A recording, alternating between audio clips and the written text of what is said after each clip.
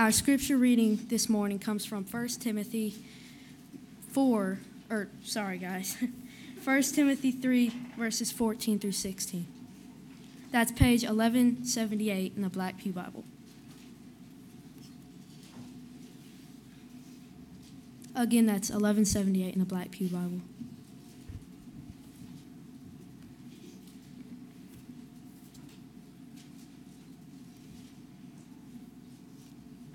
I hope to come to you soon, but I am writing these things to you so that, if I delay, you may know how one ought to behave in the household of God, which is the church of the living God, a pillar and buttress of the truth.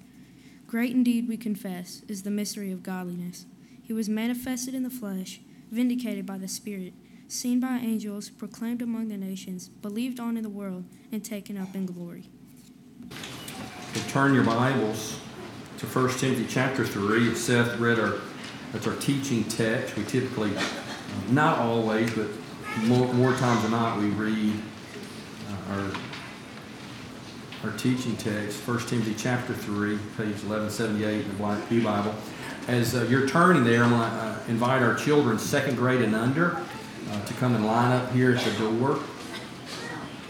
And we are going to let you go to Children's Church. New grandparents are going to teach today.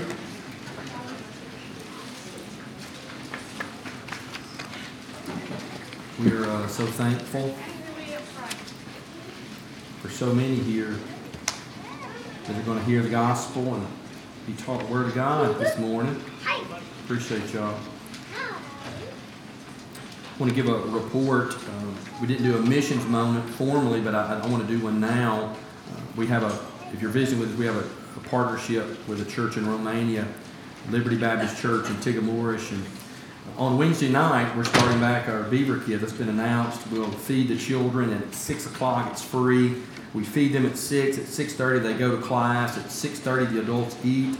It's $5 a plate. And what we do is that money pays for all the food for the children, for the adults, but also any left over, which there usually are some dollars left over, we give to this missions purpose of sending money to this church in Romania, and they do a camp. They take kids in their city who are not churched for the most part, and they take them to the mountains, and they do a camp. And so I'm going to give a report about that. We're going to have a video here in a few weeks, but the camp was just over. And Pastor Niku says we had 128 kids, junior high and senior high participants, and 50 volunteers in the 2 weeks of camp. Camp was great, maybe two of the best weeks of camp we've ever had. They've been doing this a long time. And just to let you know, we helped them start the camp, build the camp, we fund the camp. We're a big part of this camp. And so he said, not that it didn't have challenges, but we saw many answers to prayer. And just to share a few, he writes, a great staff who was truly there to serve. It was probably the strongest staff we've ever seen. And this is for the first time ever was fully staffed by their church. People who a lot of them were campers, and now they're giving and they're serving. Number two, God working in the lives of campers, from church kids who came back to the Lord and gave their lives to Him, to former campers who were sent home in previous years from camp, who had a great time this year and want to come to church. God worked in campers' lives. Number three, God worked in the lives of our staff too. We saw many stretched, some in scary new roles, but they saw the faithfulness of God and His blessing when we obey. Now they've seen God work. They want more, which is always our prayer. And number four, about 20 teens and junior hires signed up to start coming to youth group in the fall. Pray that they follow through. And so that's just a report from Pastor Niku there in Tigomorish, and we are really, really thankful for their great 2 weeks and look forward to hearing more about that. Let's pray, and we're going to get started this morning. Father, we acknowledge that we are needy people, and we need to be taught this morning from your inspired, inerrant, infallible word. And you do make the wise, you take the simple things and make us wise. And so we ask you to do that even as we study this morning. We're thankful for all that's here, for those that are part of our church family, for those visiting. We're so thankful. Providentially, you brought people to hear your word being taught. So I ask that you would help me to have clarity of thought, and we would leave encouraged that, Lord, the lost would leave saved, and that you would be glorified in Jesus' name. Amen. When I was a young child and getting somewhat sassy, I remember my grandparents telling me that if I didn't straighten up and mind my manners, the Santa Claus wasn't going to come and see me. And that always got their desired response. I would always stop whatever it was they did not want me to do. And the reason that my behavior changed was because I believed what they said was true. What I believed affected and determined my behavior. 40 years older now, but still what I believe affects my behavior. I have a friend who is not a Christian, and we sometimes talk about politics. He believes the economy is the most important issue facing our country today. I think other issues are more important, and this affects how we vote. I vote for candidates who have the same ethical, moral standards that I do, but because I believe this is more important than economics or even national defense. But my buddy, he believes the economy, if healthy, will allow all these other, what he thinks is of lesser important issues to fall into place. Our conduct is determined by our beliefs. That's true today, and it was true in Timothy's day as well. And Paul, we are in the middle of this letter Paul wrote to his child in the faith, Timothy. Paul has went to Macedonia, and he's left Timothy in Ephesus to help with the church there. And he's warned Timothy already in chapter 1 about false teachers who were having influence in the church.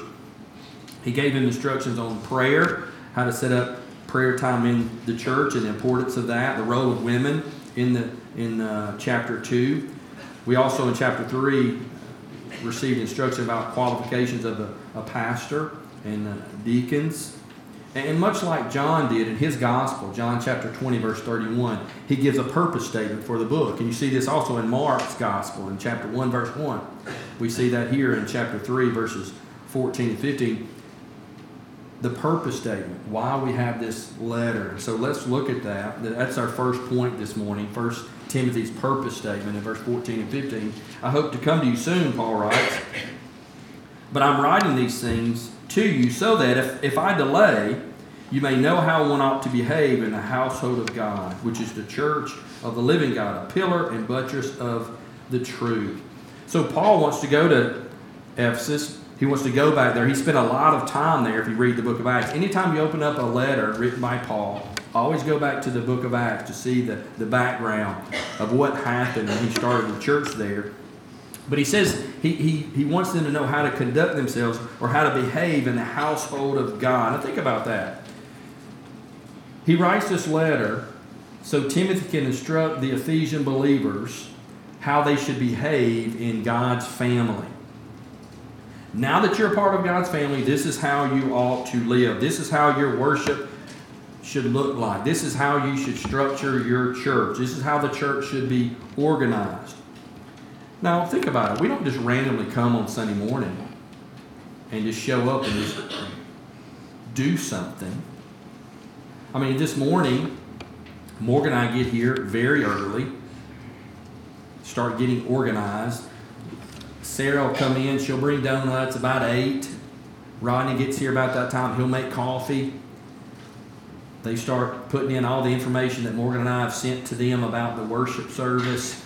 There's practice going on. There's the sign out front. The letters are changed. There's a lot going on just so we can do this. I know for some of you, hey, you show up about 10:20 and we have worship and you leave about 12, but there's a whole lot going on starting about 5:30 in the morning.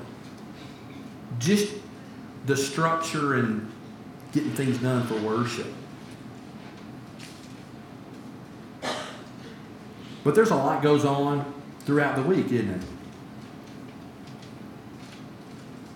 I mean, think about your own family. How's your family, how's things organized in your home? It's not just like, y'all just do your thing and it all gets done. No, there's somebody that pays the bills.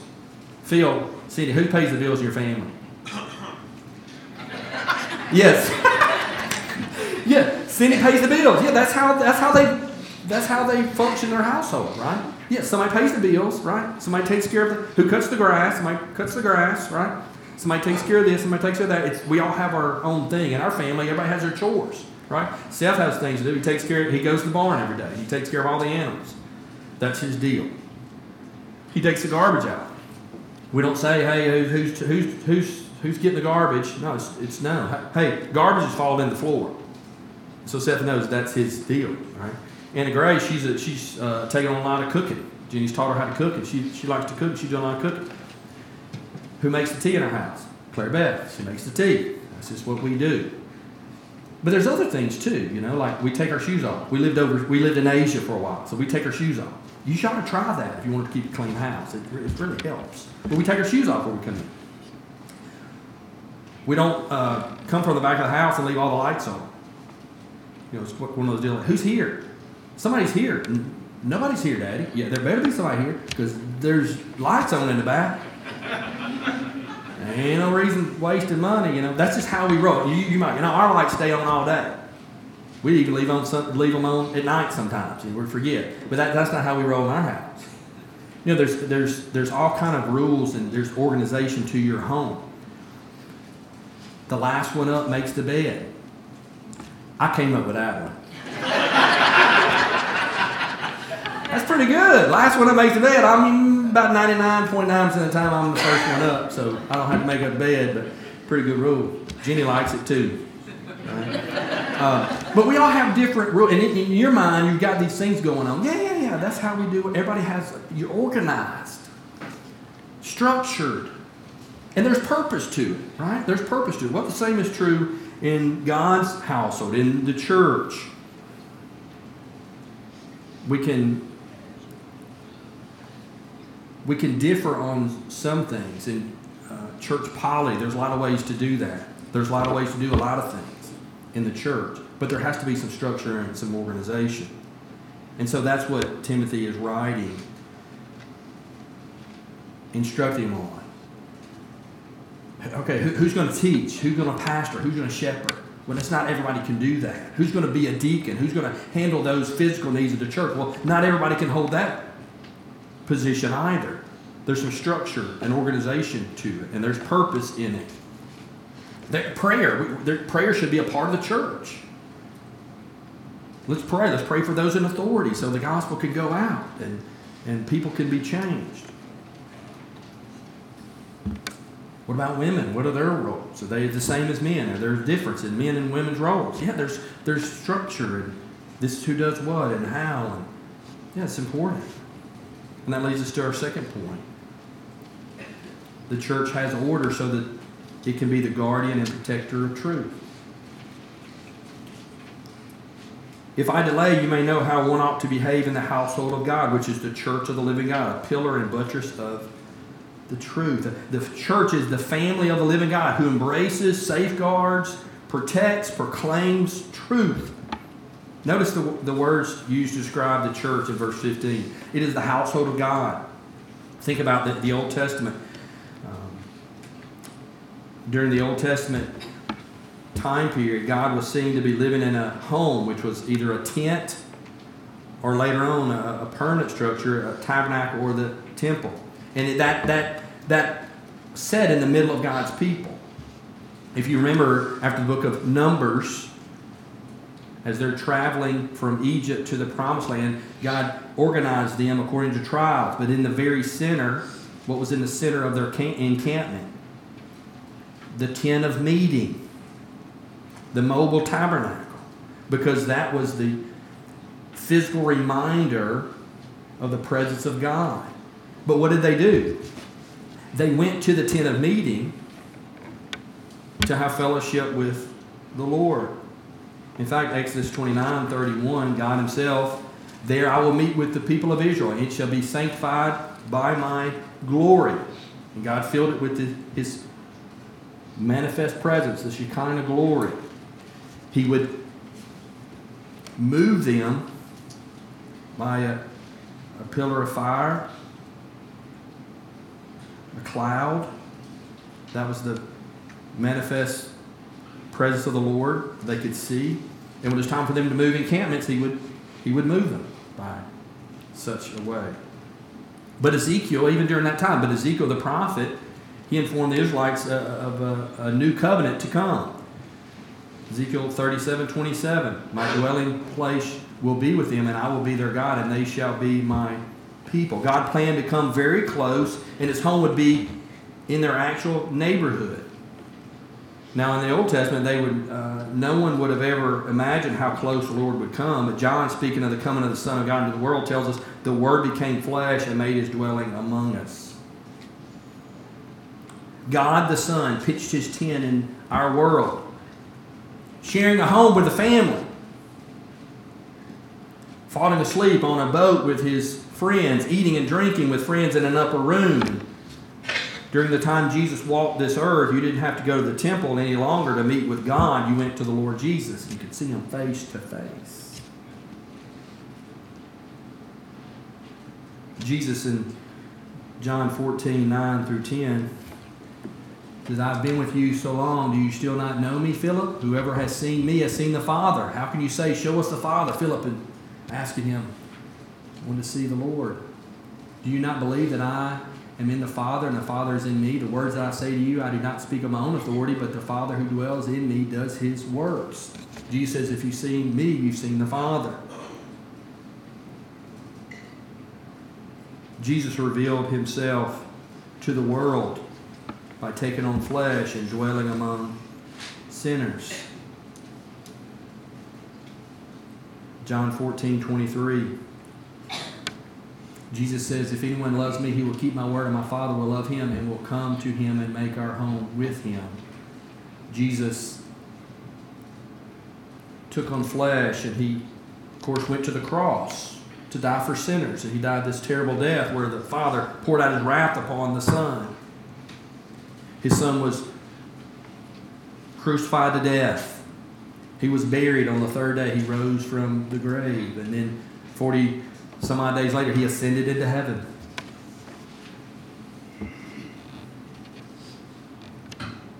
Jesus tells his disciples before he ascends into heaven, he says, stay here in Jerusalem until the Comforter comes. And we know the Holy Spirit came on Pentecost.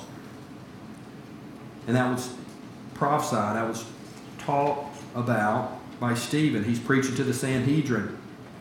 And he tells them, the Most High does not live in homes made by men, right before they stoned him to death.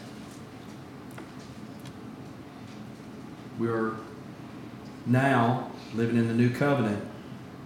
After the promise of the Holy Spirit, we believers have God living in us. We are sealed with the Holy Spirit. Galatians chapter 2, verse 20, Paul says, I have been crucified with Christ. It is no longer I who live, but Christ who lives in me. And the life I now live in the flesh, I live by faith in the Son of God who loved me and gave himself for me. But what can get lost here in the very center of that text is, but Christ who lives in me.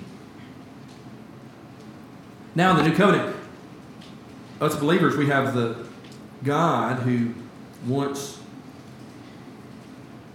lived in a tabernacle, then lived among his people, walking in the flesh as Christ walked the earth. But now we have the Spirit of Christ who lives in us. We are indwelt by the Lord. The household of God. He lives with us. Next, we see the church of the living God. Church. What does church mean? It means called out ones. If you're a part of the church, you are the called out one. We are called out of the world to be salt and light, to testify to God's goodness, to point people to him. Are you called out? If you are a believer, you're the called out one. And does my life reflect that called out designation? And the church is not the church of the dead. The church is not the church of an inactive God like the ones they served in Ephesus. If you go back to Acts chapter 19, verse 24 and 27, the Lord used Paul greatly. in Ephesus. He stayed there several years. And the Lord used him in such a way that the idol makers there were going out of business. And one of those silversmiths, Demetrius, he led a riot because folks were losing interest in the god that they worshiped there. They had a great temple, Artemis. For a man named Demetrius, a silversmith who made silver shrines of Artemis, brought no little business to the craftsmen. And there is danger, he says, not only that the trade of ours may come into disrepute, but also that the temple of the great goddess Artemis may be counted as nothing, and that she may be disposed from her magnificence. She whom all Asia and the world worship. There was a impact Paul had on the world as he shared the gospel, and people were losing interest in the dead gods of the idols there. The dead god Artemis, Diana, she's also called. And they started to turn towards the living God. And we just finished studying through the book of Daniel. Daniel chapter 5, Nebuchadnezzar, who had been humbled by the Lord, who came to faith and loved God. It said his son, it's actually his grandson Belshazzar. If you remember the writing on the wall, this text is right before that, chapter 5 of Daniel, verse 22 and 23. And you, his son, Belshazzar, have not humbled your heart, though you knew all this. Knowing all this is knowing how Nebuchadnezzar was humbled, who eventually yielded to the Lord. But you have lifted up yourself against the Lord of heaven, and the vessels of his house have been brought in before you. Remember, he brought out those golden goblets that were used in worship in Jerusalem. They had been taken by Nebuchadnezzar to Babylon, and he had taken those out and having a big party with them, right? You and your lords, your wives, your concubines have drunk wine from them, and you have praised the gods of silver and gold, of bronze, iron, wood, and stone, which do not see, they do not hear, they do not know, but the God in whose hand is your breath and whose are all your ways, you have not honored. Honoring these dead gods, when the living God you fail to honor. And some in Ephesus, they worship gods that couldn't see. And they're ignoring the God who sees all. The idols that they were giving to and serving, but could never give in return, could never take the place of the living God who gives us all good things for our enjoyment. Christians make up the church of the living God. Notice also that the church is the pillar and buttress of truth. And the residents there in Ephesus, they understood this as well because they had this huge temple. It had 127 pillars around this temple, and some of them were studded with jewels, some of them were overlaid with gold, but they understand this idea of pillars. They were supposed to support the temple and lift it up high in order to display the temple so that all the world could see it and admire it. Well, the church is to lift up the truth in order to display it for all to see. And it's interesting, there's this word buttress. Buttress is kind of like foundation. So we as the church, we stand on truth, right? And we're going to get to that in just a moment. What is the truth that we actually believe? But we stand on truth, right? It's a foundation that we stand on. But we also support the truth with our lives and with our voices. So here you have the church who's standing on the truth, on this foundation, but also supporting the truth. We're a pillar and support of the truth, and that's what the church does. Think about truth. We know that Christ is the truth. Jesus in John 14:6, he says, I am the way, the truth, and the life, right? John 17:17, one of his high priestly prayers, he praying for his disciples, sanctify them by the truth. Your word is truth. So the church, the called out ones who have God indwelling them, was the one standing on truth and standing under truth, right? Holding truth steadily against the storms of unbelief. That's what Timothy was to do in Ephesus. That's what Luther did in Germany during the time of the Reformation. That's what John Bunyan did in England the next century. And Jonathan Edwards did it here in America the following century. We stand on the truth, but we support the truth. And we're also growing in the truth, aren't we? That's why we have Wednesday night, right? We start Wednesday night and we're growing in the truth. We have Bible study for children and for students and for adults. And we come and we grow and we learn so we can know how to better to support the truth and proclaim the truth. We are to display the truth, aren't we? We're people of the truth. Christians are the ones who, we ought to be the experts on a lot of things. I mean, we ought to be the one in the office that people come to when they want to talk about heaven, hell, about women, about sex, about social issues. Yeah, we should be the experts because we have the truth, right? People shouldn't have to go to their whoever to learn about life because we have the truth. Now it's not. It used to be like you go to the talk show people, right? Or now it's people are YouTubing it, Googling it, right, on the internet. Yeah, they ought to come to us. We have the truth and we can share truth, right? As I said earlier, what one believes determines how one behaves. And here, we don't see doctrinal qualifications. Think about last week, the last 2 weeks. We talked about pastors, elders, and we talked about deacons. There was no doctrinal qualifications. Hey, you must believe this and you must embrace this. But we know that pastors, deacons, they're to manage their household well, remember? They're to be respectable, they're to be gentle. But what must they believe? We're not really told that until we get here in verse 16. We were given this early hymn. What they, pastors, elders, deacons, are to believe. But also for us, right? Anybody that's a part of the church, what are we to believe? Notice it says, by common confession, great is the mystery of godliness. And it goes on, he was manifested in the flesh, vindicated by the Spirit, seen by angels, proclaimed among the nations, believed on in the world, taken up in glory. So we have this mystery of godliness. Think about mysteries.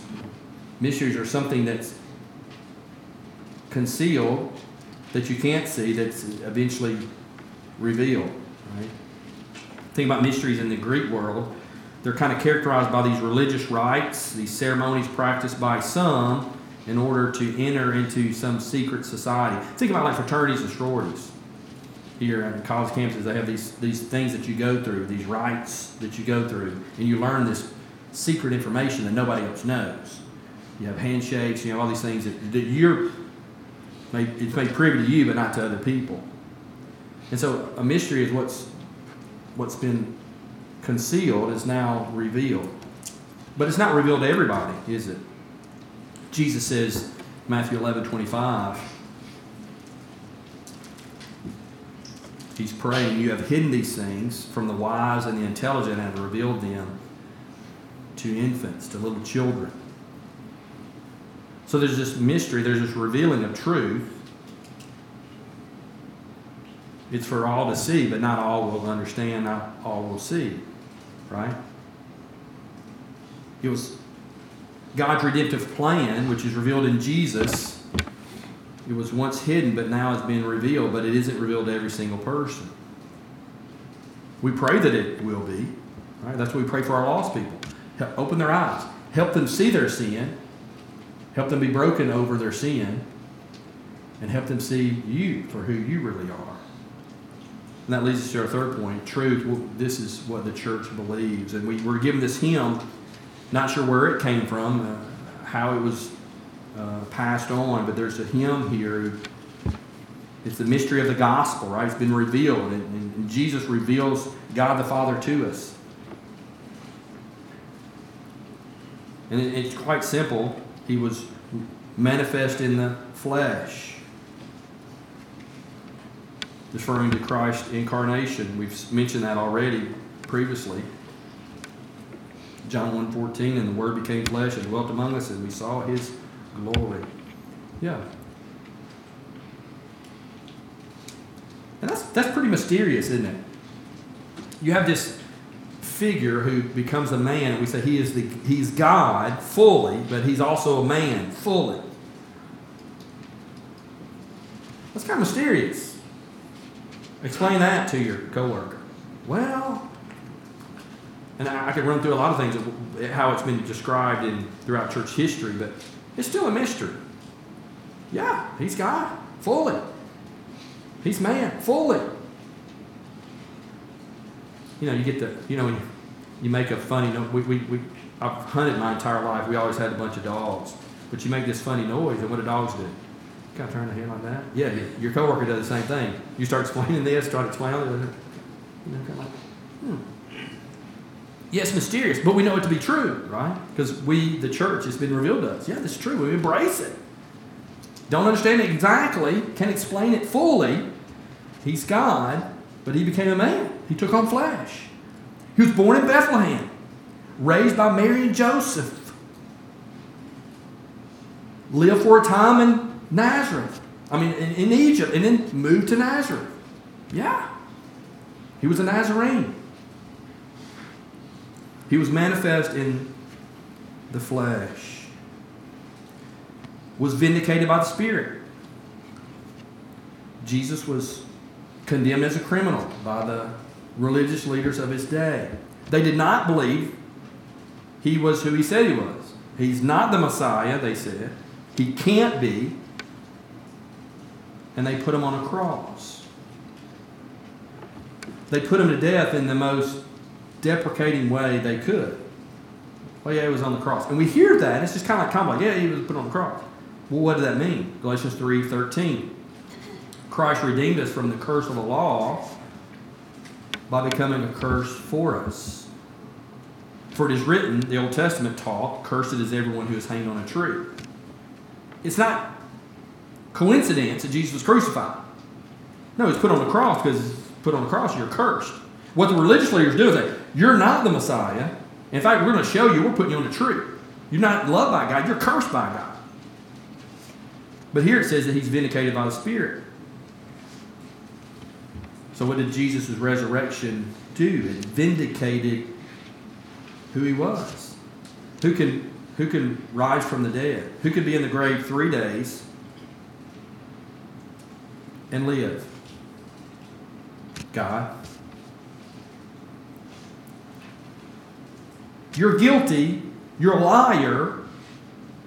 You're not the Messiah. You're a pretender. And when he reveals himself to his disciples, what is he doing? He's saying, no, they're wrong, and I am who I said I am. Amen. Vindicated him. Proved his innocence. Amen. His claim to be God was demonstrated and validated. Yeah, he was vindicated by the Spirit. He was seen by angels. Think about Jesus as he's being falsely accused. The Bible tells us in Matthew 26, 12 legions, you know how many legions are? That's a lot. 12 legions of angels stood by and they wait for the signal to go and stop man's plot to eradicate Jesus from the earth. And what do? They watched, and Jesus was crucified to death, and they continued to watch. But after 3 days, the Father poured out his wrath upon the Son. Jesus paid for our sin. These same angels, they witnessed his resurrection. In fact, they're the first ones to testify to it. Matthew 28, verse 5 and 6. The women, remember, they came to the tomb and it's rolled away and they're not sure what to do. Do not be afraid, for I know that you seek Jesus who was crucified. He is not here, for he is risen, as he said. Come, see the place where he lay. See all the things that happened around the resurrection. Jesus said all those things are going to take place. In fact, you remember he's headed, he was determined. He's headed to Jerusalem. And they're saying, no, don't go. He's headed to Jerusalem. He's going there. And he's telling his disciples, I'm going to go to Jerusalem and I'm going to be put to death. Then the next time, a little more information. I'm going to Jerusalem and I'll be handed over to the Gentiles and I'm going to be put to death. Then more information. I'm going to be arrested, handed over to the Gentiles, put to death, but then I'm going to rise on the third day. All the things Jesus said he was going to do, he actually did. Yeah, he is who he said he was. He's vindicated, and these angels bear witness to the fact that he rose from the dead. It says he's proclaimed among the nations. Think about Jesus. Before he ascended, those 40 some odd days he walked the earth, he commanded his disciples to do what? Matthew 28. Go and make disciples, right? Go and make disciples of all nations, baptizing them in the name of the Father, Son, and Holy Spirit, and teaching them all that I've taught you. And hey, guess what? You're not on your own. I'm going with you. I'm going to empower you. I want to help you do this. Yeah, the disciples, they had went out and they could, and by the time this letter is being written to Timothy, they continue, right, to go out and proclaim the gospel.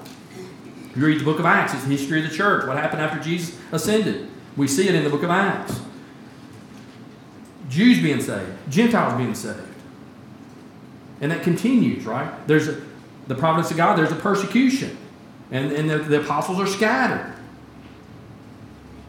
so that the gospel can go forth. And you see the Gentiles, more and more Gentiles embracing the gospel, being saved. Yeah. And the gospel continues to go forth, doesn't it? To hard places, to land on the ears of people that's never heard it before. Believed on in the world. You know, these missionary activities increased. You know, God's a missionary God, calling his people to go out and share the good news. Share this hymn with those who need to hear it. Think about it. Even as you think the world and all that's happening in the world is doom and gloom, and it is a lot of terrible things. The enemy, the devil, is the prince of the world. And that's true. And we see a lot of hurt. I see hurt every week. Counseling people, some in our church, some out of our church families. Oh, hurt. Heartache. It's terrible. A lot of terrible things going on. But you know what? The gospel's going forth and people are being saved every day. And people that have never heard the gospel are hearing the gospel.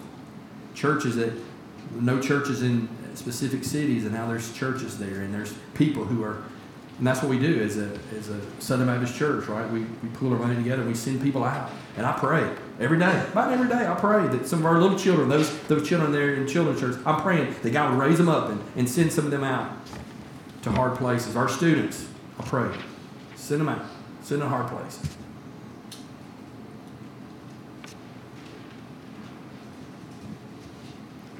A 100 years ago, 1 in 32 embraced Christianity in the world.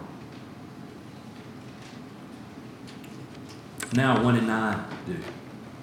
You think, now most of the world's lost. Most of the world's lost. 150,000 people dying every day that's never heard the gospel. Lostness is everywhere. But what do we see? Some of these people groups that don't have a gospel witness, there's no believers among them, little by little, right, making inroads. And some of these people are coming to faith, and there's churches being planted, there's pastors being trained. Sermons are being preached in their own language. Bibles being translated, being published and distributed, where before people never had it before. Yeah, is Islam growing faster than Christianity? Yeah. People in our country becoming more and more irreligious. Yep. But the gospel goes forward. That's why we send money to Liberty Baptist Church in Tiraspol, Romania, so they can corral those kids up, invite them, and take them to the mountains and teach them about Jesus for a week. And God is saving people all over the world. Jesus is being believed on in the world. It says he was taken up in glory. After he was resurrected, Christ ascended into heaven to take his rightful place at the right hand of the Father. Acts chapter 2, verse 32 and 33. This is part of Peter's sermon, right?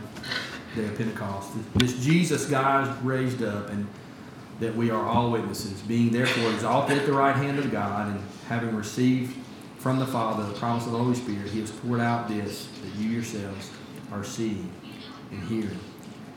He's exalted at the right hand of God, ascended into heaven to take his rightful place because his work was finished.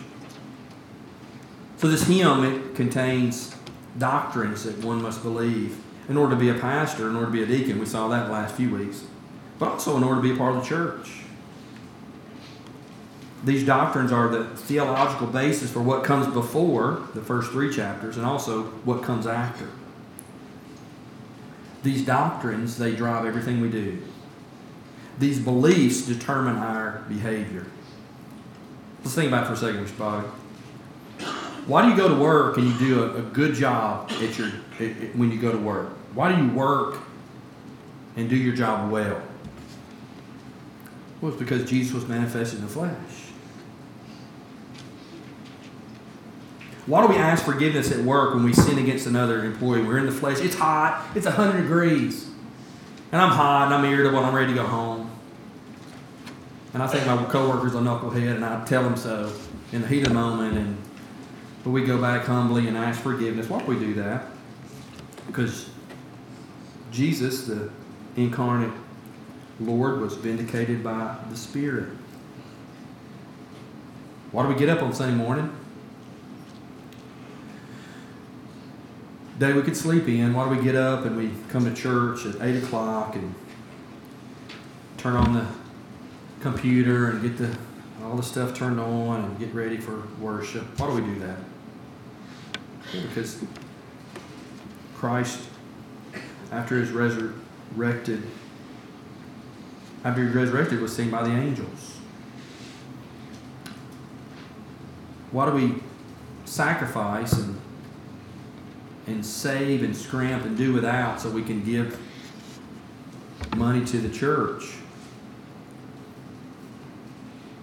Because Christ, after he was resurrected, was proclaimed among the nations. Why do we pray for our lost co-workers and look for opportunities to share with them? Because Jesus is believed on in the world. Yeah.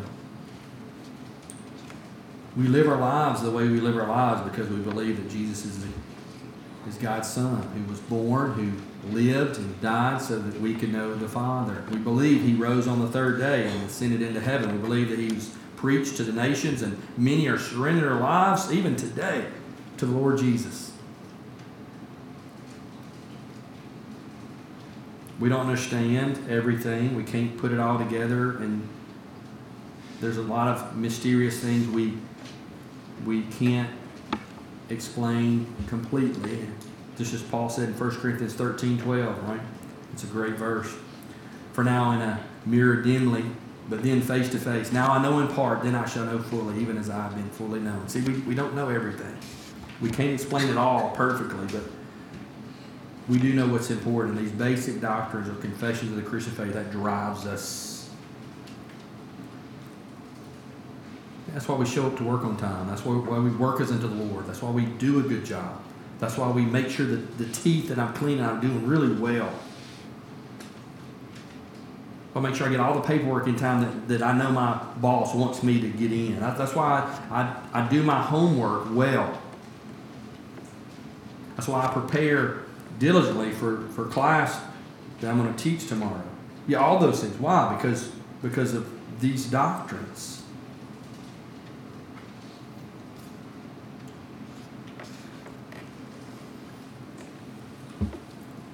The Lord wants us to, as his church, to catch a vision of the importance of the church and its role in revealing him to the nations.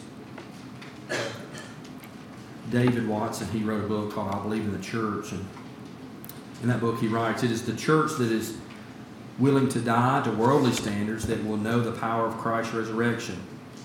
It may be envied for its depths of loving relationships or for its spontaneous joy. It may be hated and persecuted for its revolutionary lifestyle, exposing the hollow values and destructive selfishness of the society it seeks to serve. But it certainly cannot be ignored. When God reigns among his people, they become a city set on a hill and cannot be hidden. All because we embrace these truths. So let's let the truths of the gospel empower us this week to love and do good deeds. Students, you ought to be the most well-behaved, hardest-working students in your class. You're making a difference. You are. I know. I hear stories, and we're praying that you do. We pray daily that you'll deny self and you'll be a good example. Church, you ought to be the most diligent, hard-working person on your shift. You ought to work in a way that pleases the Lord and gets people's attention. Your boss should be able to trust you wholeheartedly because you, time and time again, have been honest about everything. Yeah, that's a result of us embracing these truths. Jesus was manifested in the flesh. He was vindicated by the Spirit. He was seen by angels, proclaimed among the nations, believed on in the world, and taken up in glory. We're going to have a time of response, a time of dedication, a time of commitment, and we're going to pray and ask the Lord to help us. We hear the Word being taught, and we need to be able to obey the Word being taught. Let's pray. I'm going to ask our praise team to come on up. We're going to have a benediction song. Why don't we all just stand and we'll pray. Just pray and ask the Lord to help us obey. Father, we acknowledge you've written your word. You've inspired the Apostle Paul, and he's written to Timothy, and we've been studying and reading this letter. And we're learning something today about your purpose in writing this letter through Paul, and we understand the mystery of the gospel, and we read it. But Father, we want to be empowered once again by it. And there's some here that, Father, a part of our church family, and maybe they've been complacent, a little cold, a little apathetic, kind of caught up in life and their own thing and temporal things and work and relationships, and they have in some ways forsaken their first love. And pray that you would allow these doctrines, these truths about Christ to invigorate them, empower them to once again loving you and living for you. Father, may you empower us as a church to go out these doors and to love people well, to live for your glory, to have integrity and to work hard and to say I'm sorry and to be honest. All those things. Father, may you take these truths, the gospel, and use it to break hearts of students who've been disrespectful and dishonoring to their parents and to their teachers. Father, for those who are looking at pornography and sinning against their spouse, Father, I pray that you would take this mysterious gospel, bring conviction on our heart, and empower them to be obedient and being pure with their eyes and with their heart. Father, for those that are in marriages that are not going well and they're tempted to walk out and to leave and to look for greener pastures, Father, take this gospel. Father, may you bring conviction and give them a desire to obey you and to be faithful. Father, we all have so many struggles in life. Use this gospel to empower your church to being faithful to you.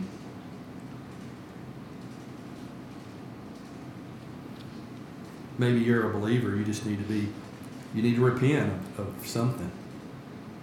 We've had confession time that you were daydreaming about something else during that time. Maybe now is the time for you to repent and tell the Lord that you've been wrong and you're ready to obey Him, and you ask for grace to do that. And maybe there's some lost people, Father, that are here. Maybe they're kids.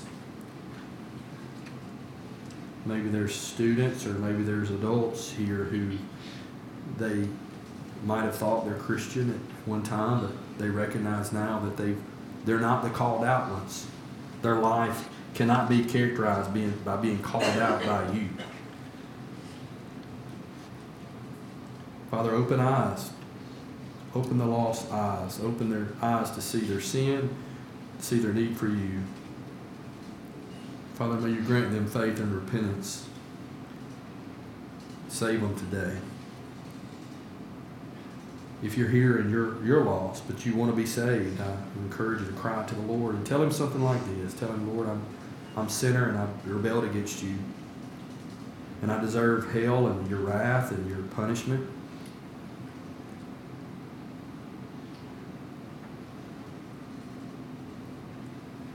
I recognize that Jesus died on the cross for me. And he rose from the dead on the third day for me so that I could know you and be forgiven. And I want to be forgiven. Maybe if you're lost, you could tell the Lord that. God, I'm wrong. I want to be forgiven. Jesus died for me. I'm trusting that he died for me and he rose from the dead on the third day so that I could be made right. And I want to be made right today. God, make me right. I know Jesus died for me and I want to live for him.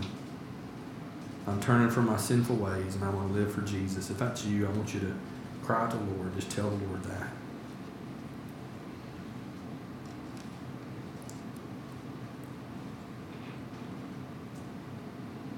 Father, it's been a good day just to be here, to fellowship, to be together.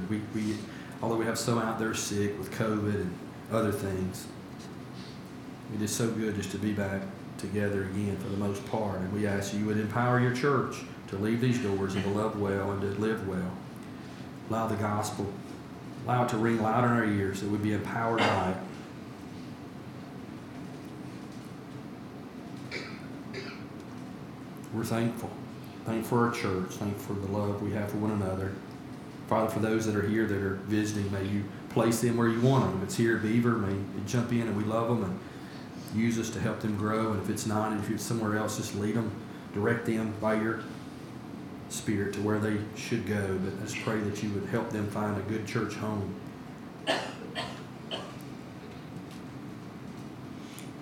Thank you for Jesus, who lived for us and died for us and rose for us, that we could know you, that we sinful people could call you Father. Us sinful people could call a holy God Father. We're so thankful for Jesus who made this possible. You have been so good to us. And we pray in Jesus' name. Amen. We're going to sing this song. This is a song we are called to worship. It's just a creed of what we believe. And it's this verse 14 through 16, really. We're going to sing that, and that's going to be our benediction, and we'll be dismissed. But we are glad you're here. Wednesday night, look at it, church family. If you don't have something to do Wednesday night, you ought to come. Kids eat at 6. If you're an adult, we eat at 6:30. $5 for a plate. You're like, man, $5. It's going to be good food, guaranteed. I'll pay you. I'll buy your dinner Wednesday night, and then we're going to study. The adults are going to study at 7. The chronological story of the New Testament. Anybody tell me the story, starting in with John the Baptist going to the new heaven, the new earth? Anybody right now want to stand up in 5 minutes and tell me that story? Hey, we all got something to learn. Come Wednesday night, we'll start learning that. In about 2 months, 3 months, you'll be able to tell the New Testament story, including Paul's 3 missionary journeys and where he went. And we're going to learn that. So I'd encourage you to come. I know some of you have to work and some of you aren't able to, but I'd love for you to come. It's a great, great time of just being in fellowship, eating together. But we're starting that up on Wednesday night, and it'd be great to be able to get back in the rhythm of doing that in live. So let's sing, and we'll be dismissed.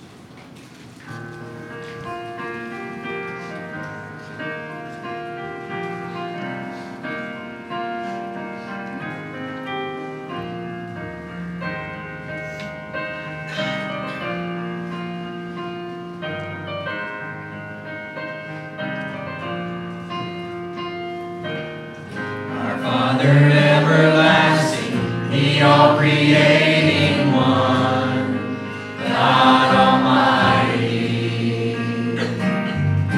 through your Holy Spirit, conceiving Christ the Son, Jesus our Savior. I believe in God our Father, I believe in Christ the Son, I believe in the Holy Spirit, our God is 3 in 1. I believe in the resurrection, that we will rise again. For I believe in the name of Jesus.